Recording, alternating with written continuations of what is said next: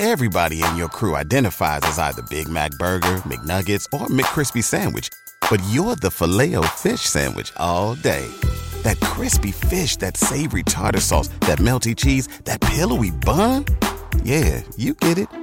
Every time. And if you love the Filet-O-Fish, right now you can catch two of the classics you love for just $6. Limited time only. Price and participation may vary. Cannot be combined with any other offer. Single item at regular price. Ba-da-ba-ba-ba.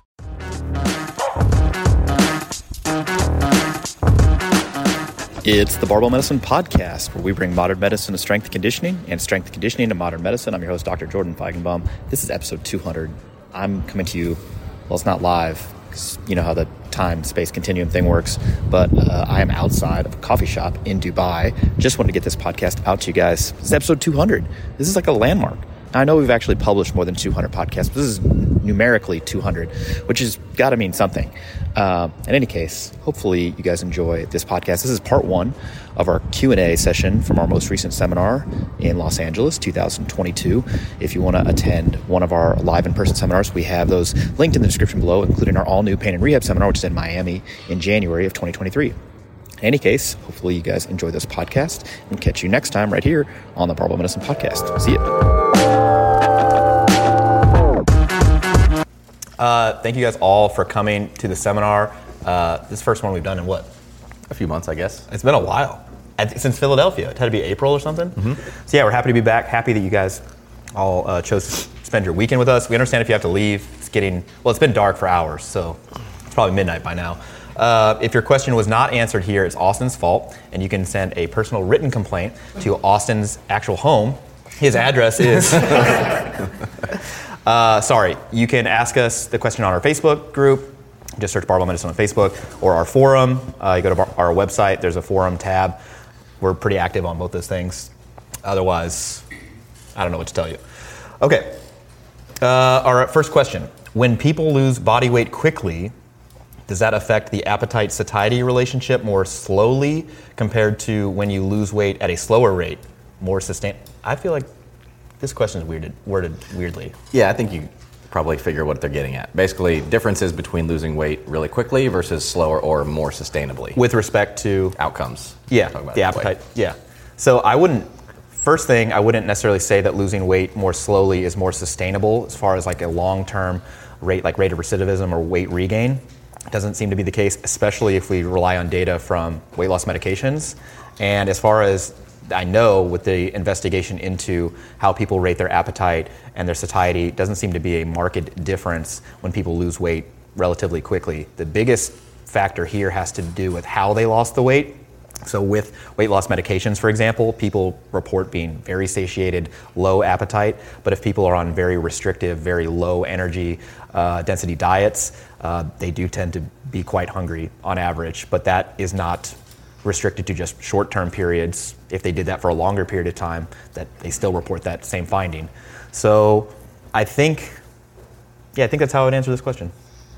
Yeah, the short answer that I would give is I would not have any concerns about somebody losing weight more quickly after dietary interventions if that is feasible for them, and I would certainly not deliberately slow somebody's weight loss down with the thinking that that is going to make it more sustainable or easier for them to keep it off. I would prefer, if it is possible for them, to get it off quickly in a way that they feel like they can, sustain the strategies themselves. Then I have no concerns over it coming off faster.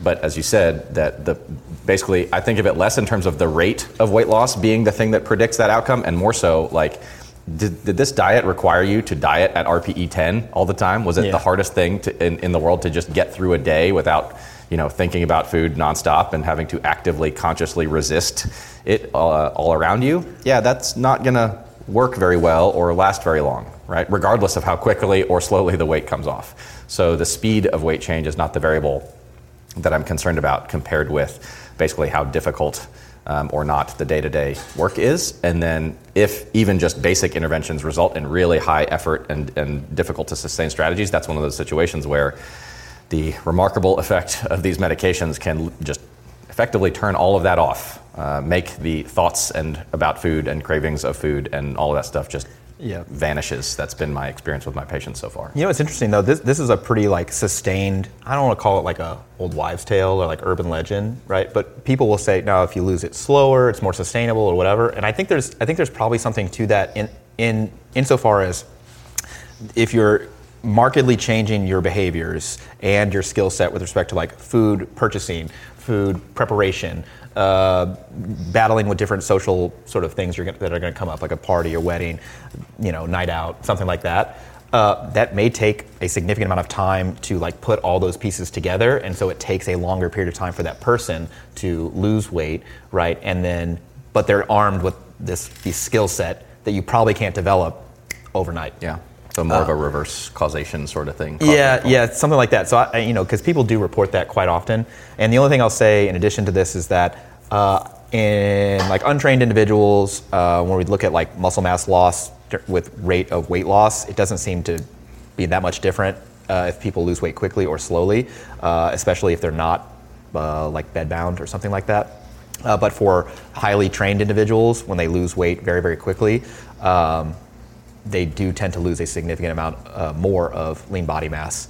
And I will make the caveat, this is not from like water cuts as far as those have been studied, because water technically is part of the lean body mass component, but when you look at things that don't have to do with manipulating water intake, you tend to see that. So from somebody who's like a well-trained individual, if they're like, I don't want to lose any muscle mass, I'd probably do it more slowly. Mm-hmm. But yeah, I think we've sufficiently answered this question. Yeah. Hold on a second.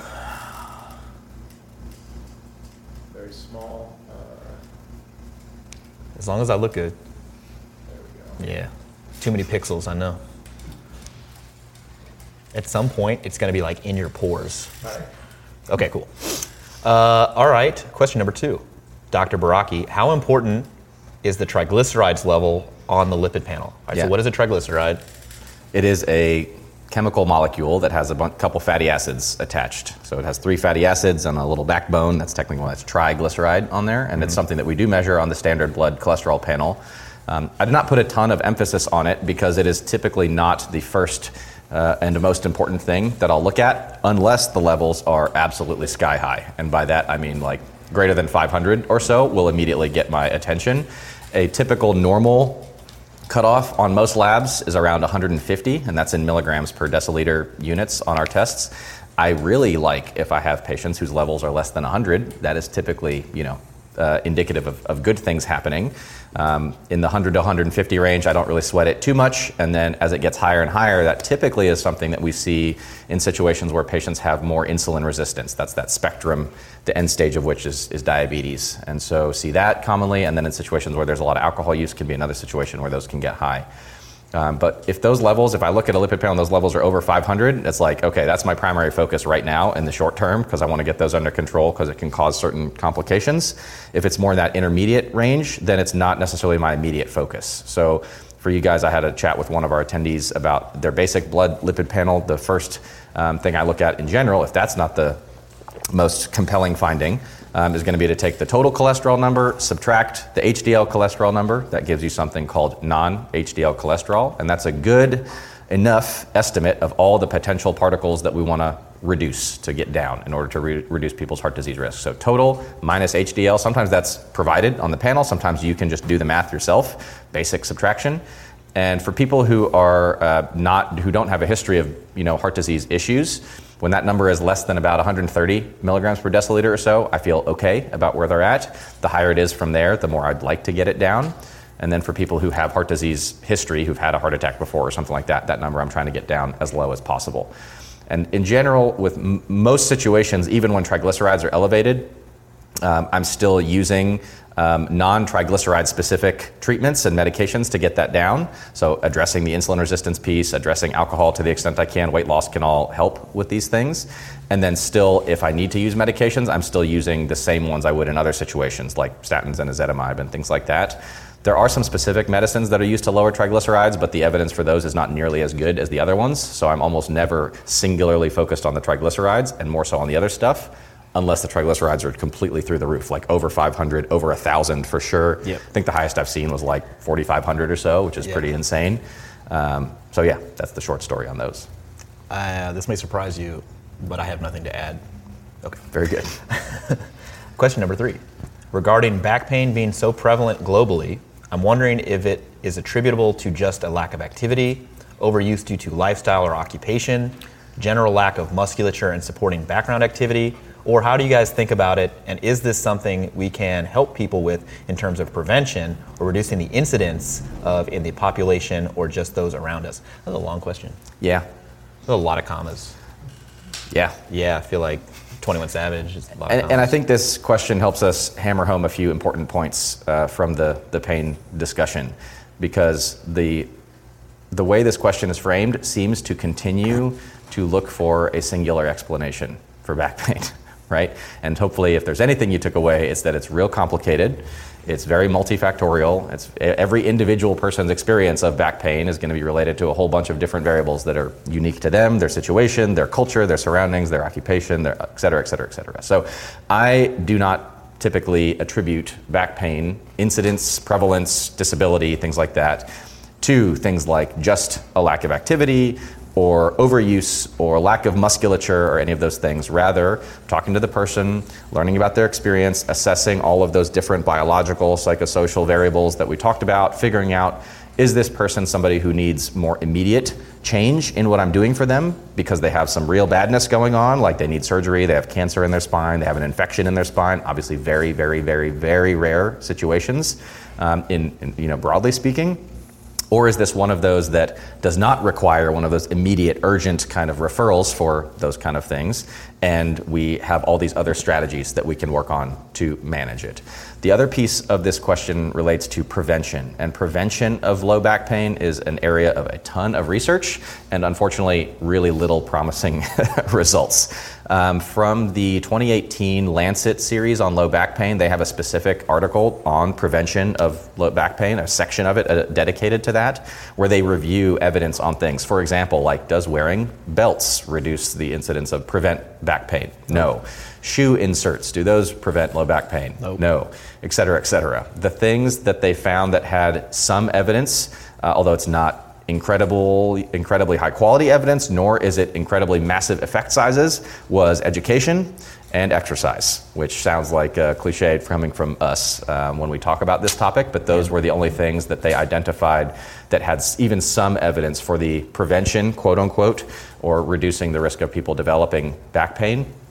And so, I'm not going to be, I'm not super hopeful that we are going to find ways to prevent the incidence of back pain, because I think that when I say incidence, I mean people experiencing new onset acute back pain. I think that's just part of the human condition, like getting a cold.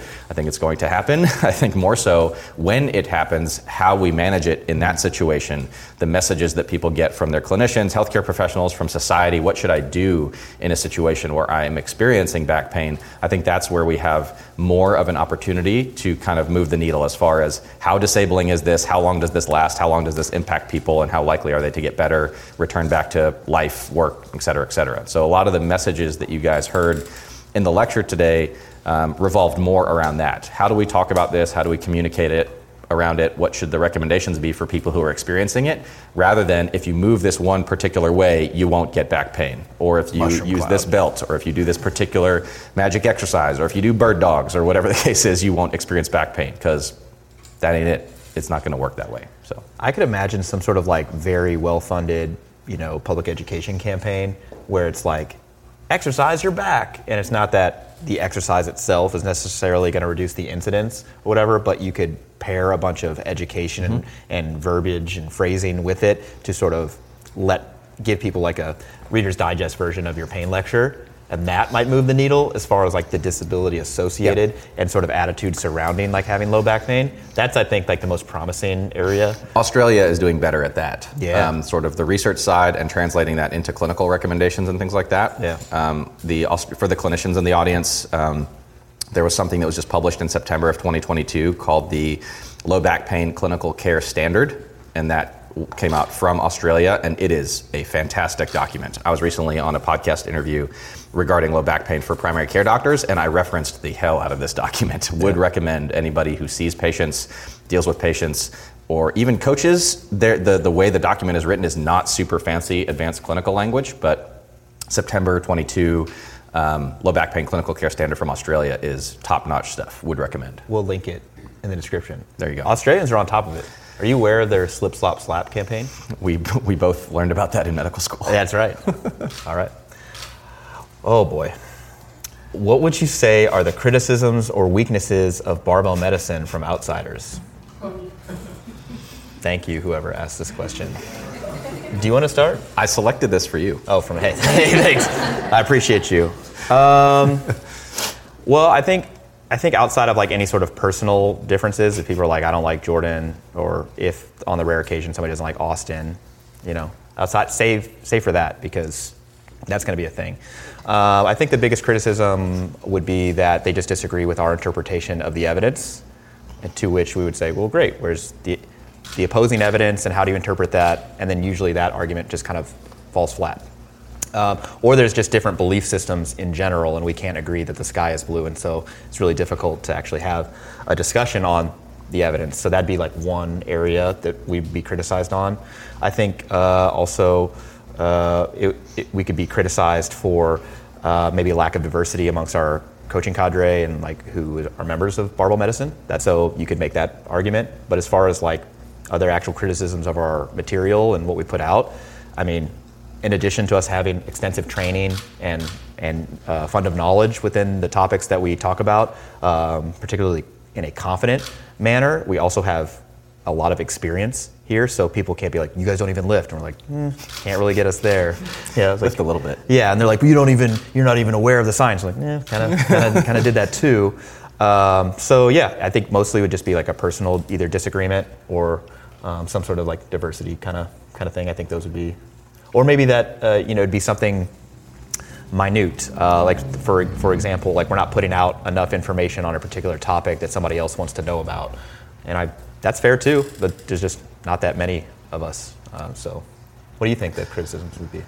I think you kind of got at one that I was thinking first, and so a lot of times when there are significant disagreements, or we get questions a lot, how do I change this person's mind on something? And that can be problematic when the interaction between these two people, when the two people involved in the discussion or the disagreement or whatever the case is, do not share the same epistemology. And epistemology is like a shared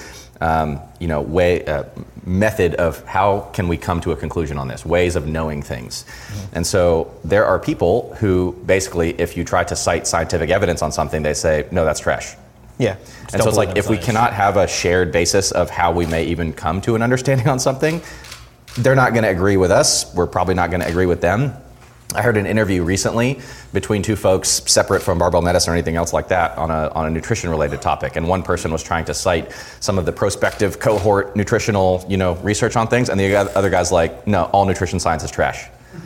And so it's like, okay, that is not going to ever come to a productive conclusion because they are talking past one another. There's no shared understanding of like how can we come closer to the truth on this, or how can we become less wrong. So if you're not operating on the same level on that front, then you're never going to disagree. So I think that to the extent that people, as you said, might disagree with our interpretation of the evidence or something like that, it is probably going to come a fair amount of the time from people who say, I just don't trust the evidence, or that evidence is trash, or I don't use that to come to my conclusions. I trust my observational experience, and I don't care what the research says because I don't trust it, or whatever the case is. And it's like, okay, yeah, I'm fine with that. Yeah, I'm good.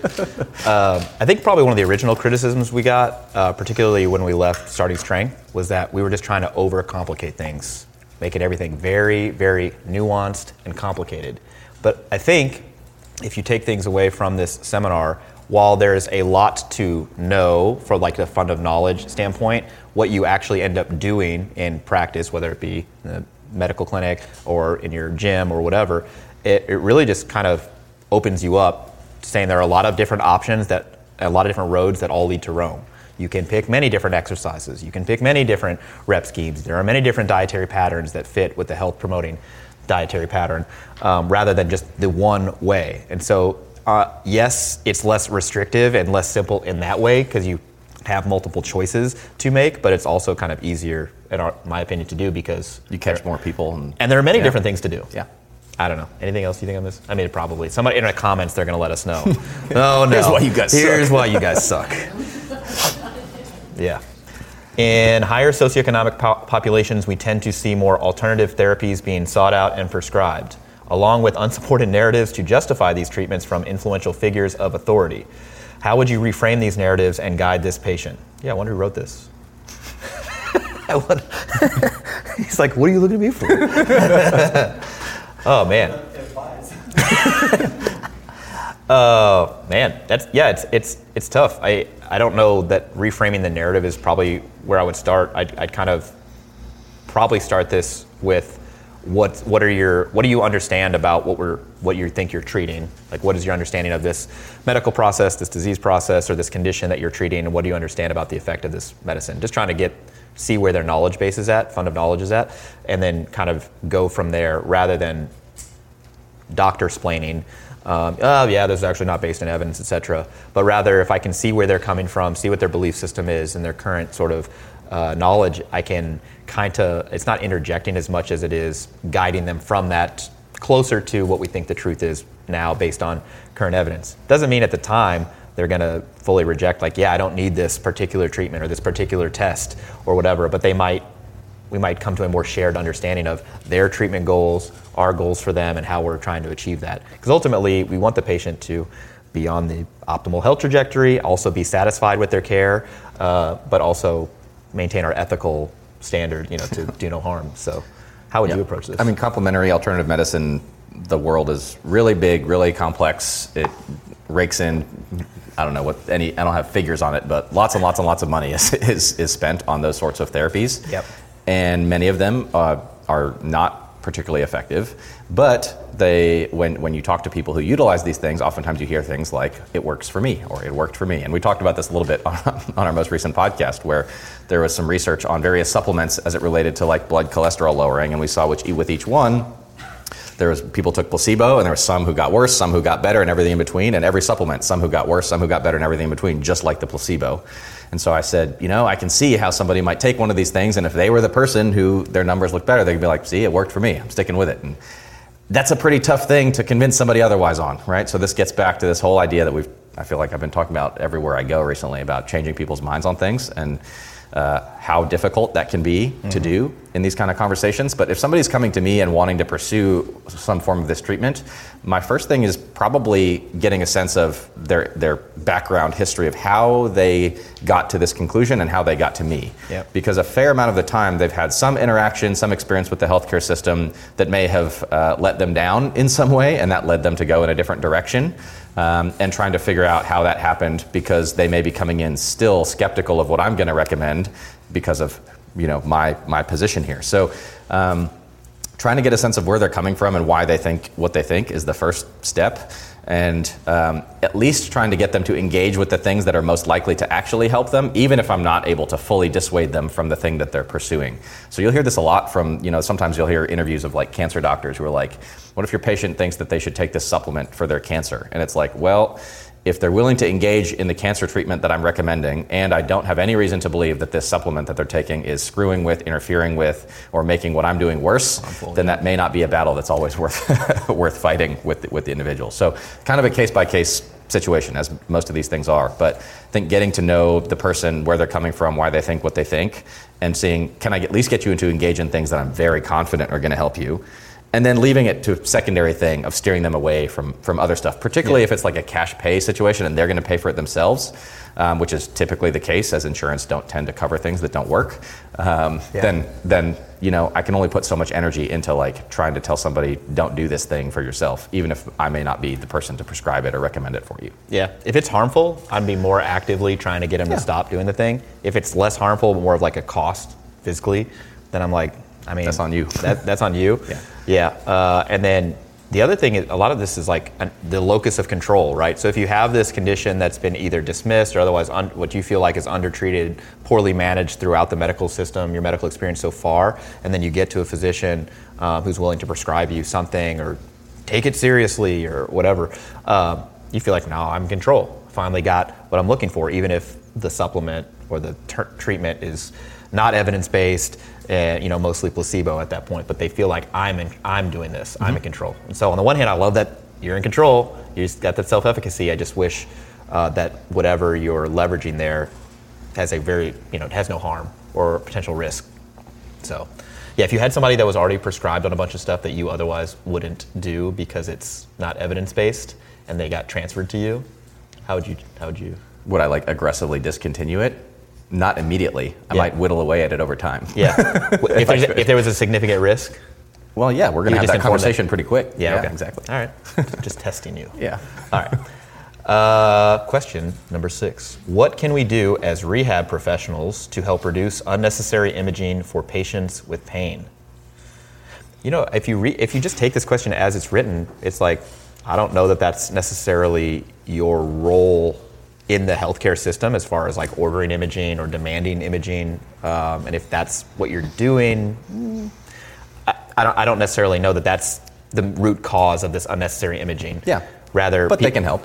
Certainly, certainly. So I think this is maybe I don't want to say top down and just view the medical system in this hierarchical system, but like it starts a lot with physicians ordering unnecessary imaging because they're not aware of clinical practice guidelines, and they're just doing stuff to appease the patient rather than having tough conversations with them about what their pain means, what their likely trajectory is, referring them appropriately.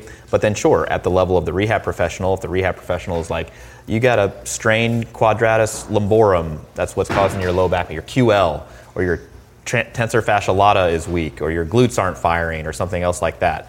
Leading people to these like singular point causes of their pain experience can, again, further lead them down this road of like, I need to get an MRI or a CT or an X-ray of this to visualize where is the problem, where is the pain generator.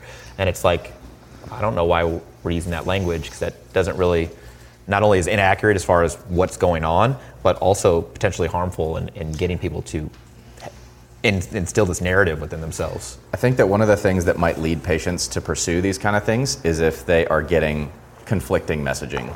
Sure. Because a lot of people, as we discussed, might view an MRI as like, put it on this pedestal of this is the answer donut, this is the truth machine, this is going to resolve all this human crap from all these different people telling me different things. No, that's going to get resolved if I get this MRI, and it's going to show me exactly what's wrong with me, right?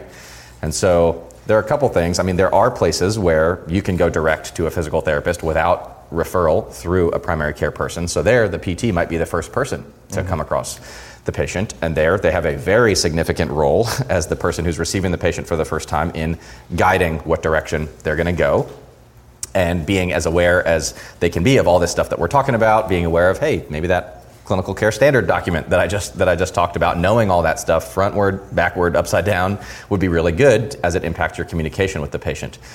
And then even if you're not the first person to see the patient, even if you're receiving the patient by way of a physician or something like that, the more clear and consistent the messaging is across the entire healthcare system, the better. That's a good thing. If they're getting clear and consistent messaging that they don't need this imaging necessarily, that the prognosis is good, that here's what the recommendations are, et cetera, then that will tend to boost confidence and trust in the recommendations, right? But the more conflicting information, they're like, one doctor told me it was this, the other told me it was this, the physical therapist told me it was this. Of course they're going to want that. Mm-hmm. That's a completely rational desire to have if you're getting all sorts of conflicting information from all over the place.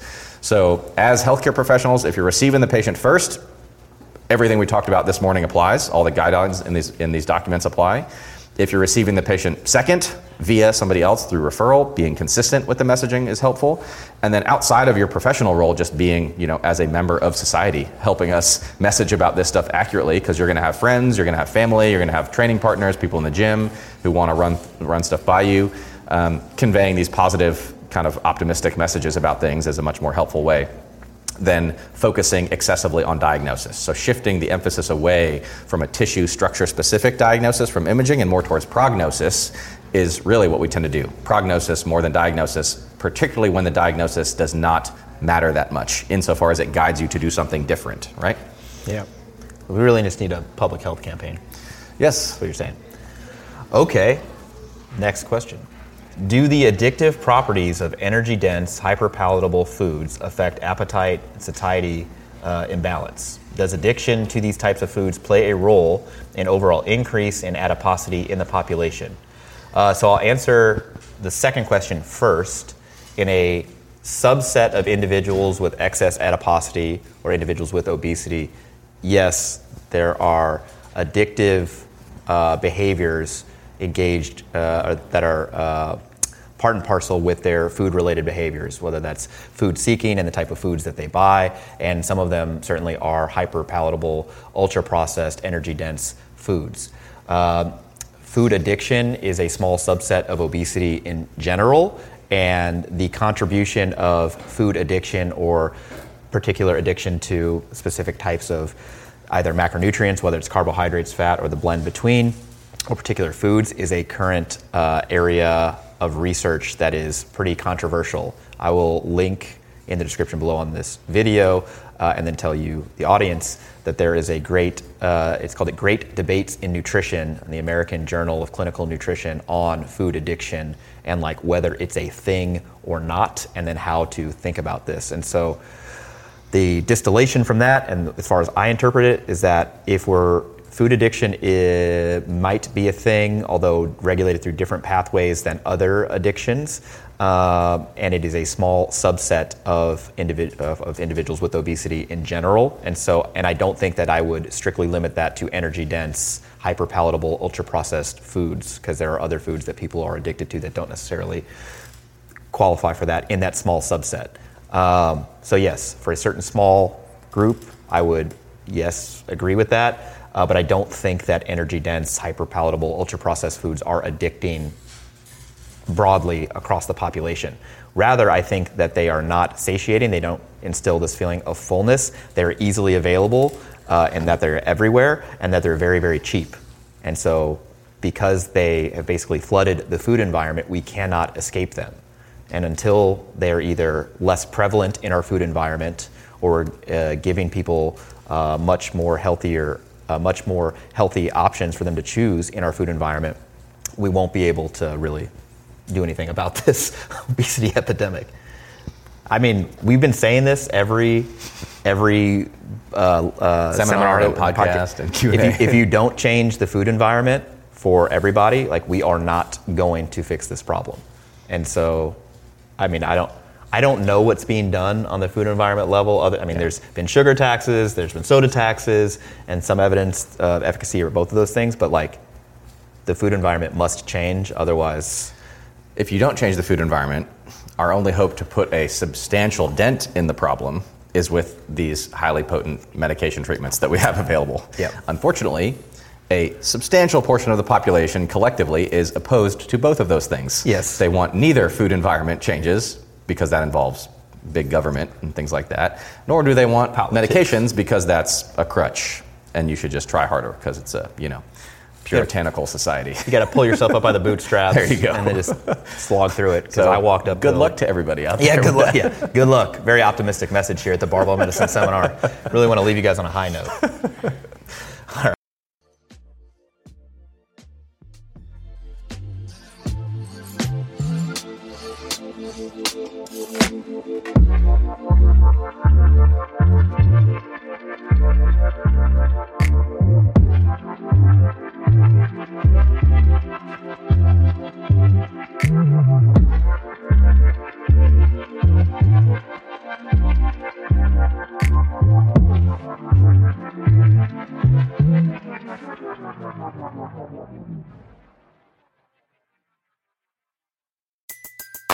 Everybody in your crew identifies as either Big Mac Burger, McNuggets, or McCrispy Sandwich. But you're the Filet-O-Fish Sandwich all day. That crispy fish, that savory tartar sauce, that melty cheese, that pillowy bun. Yeah, you get it. Every time. And if you love the Filet-O-Fish, right now you can catch two of the classics you love for just $6. Limited time only. Price and participation may vary. Cannot be combined with any other offer. Single item at regular price. Ba-da-ba-ba-ba.